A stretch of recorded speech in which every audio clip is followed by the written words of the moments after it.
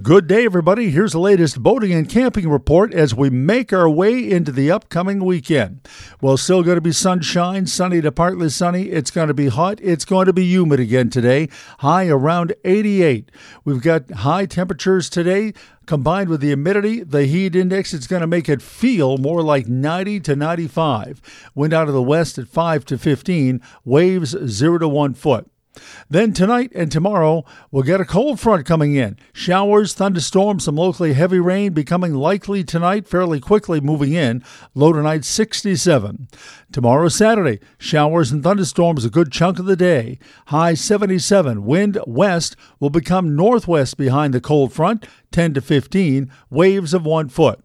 Then on Sunday, a whole different story. Partly to mostly sunny. Cooler, less humid, more comfortable.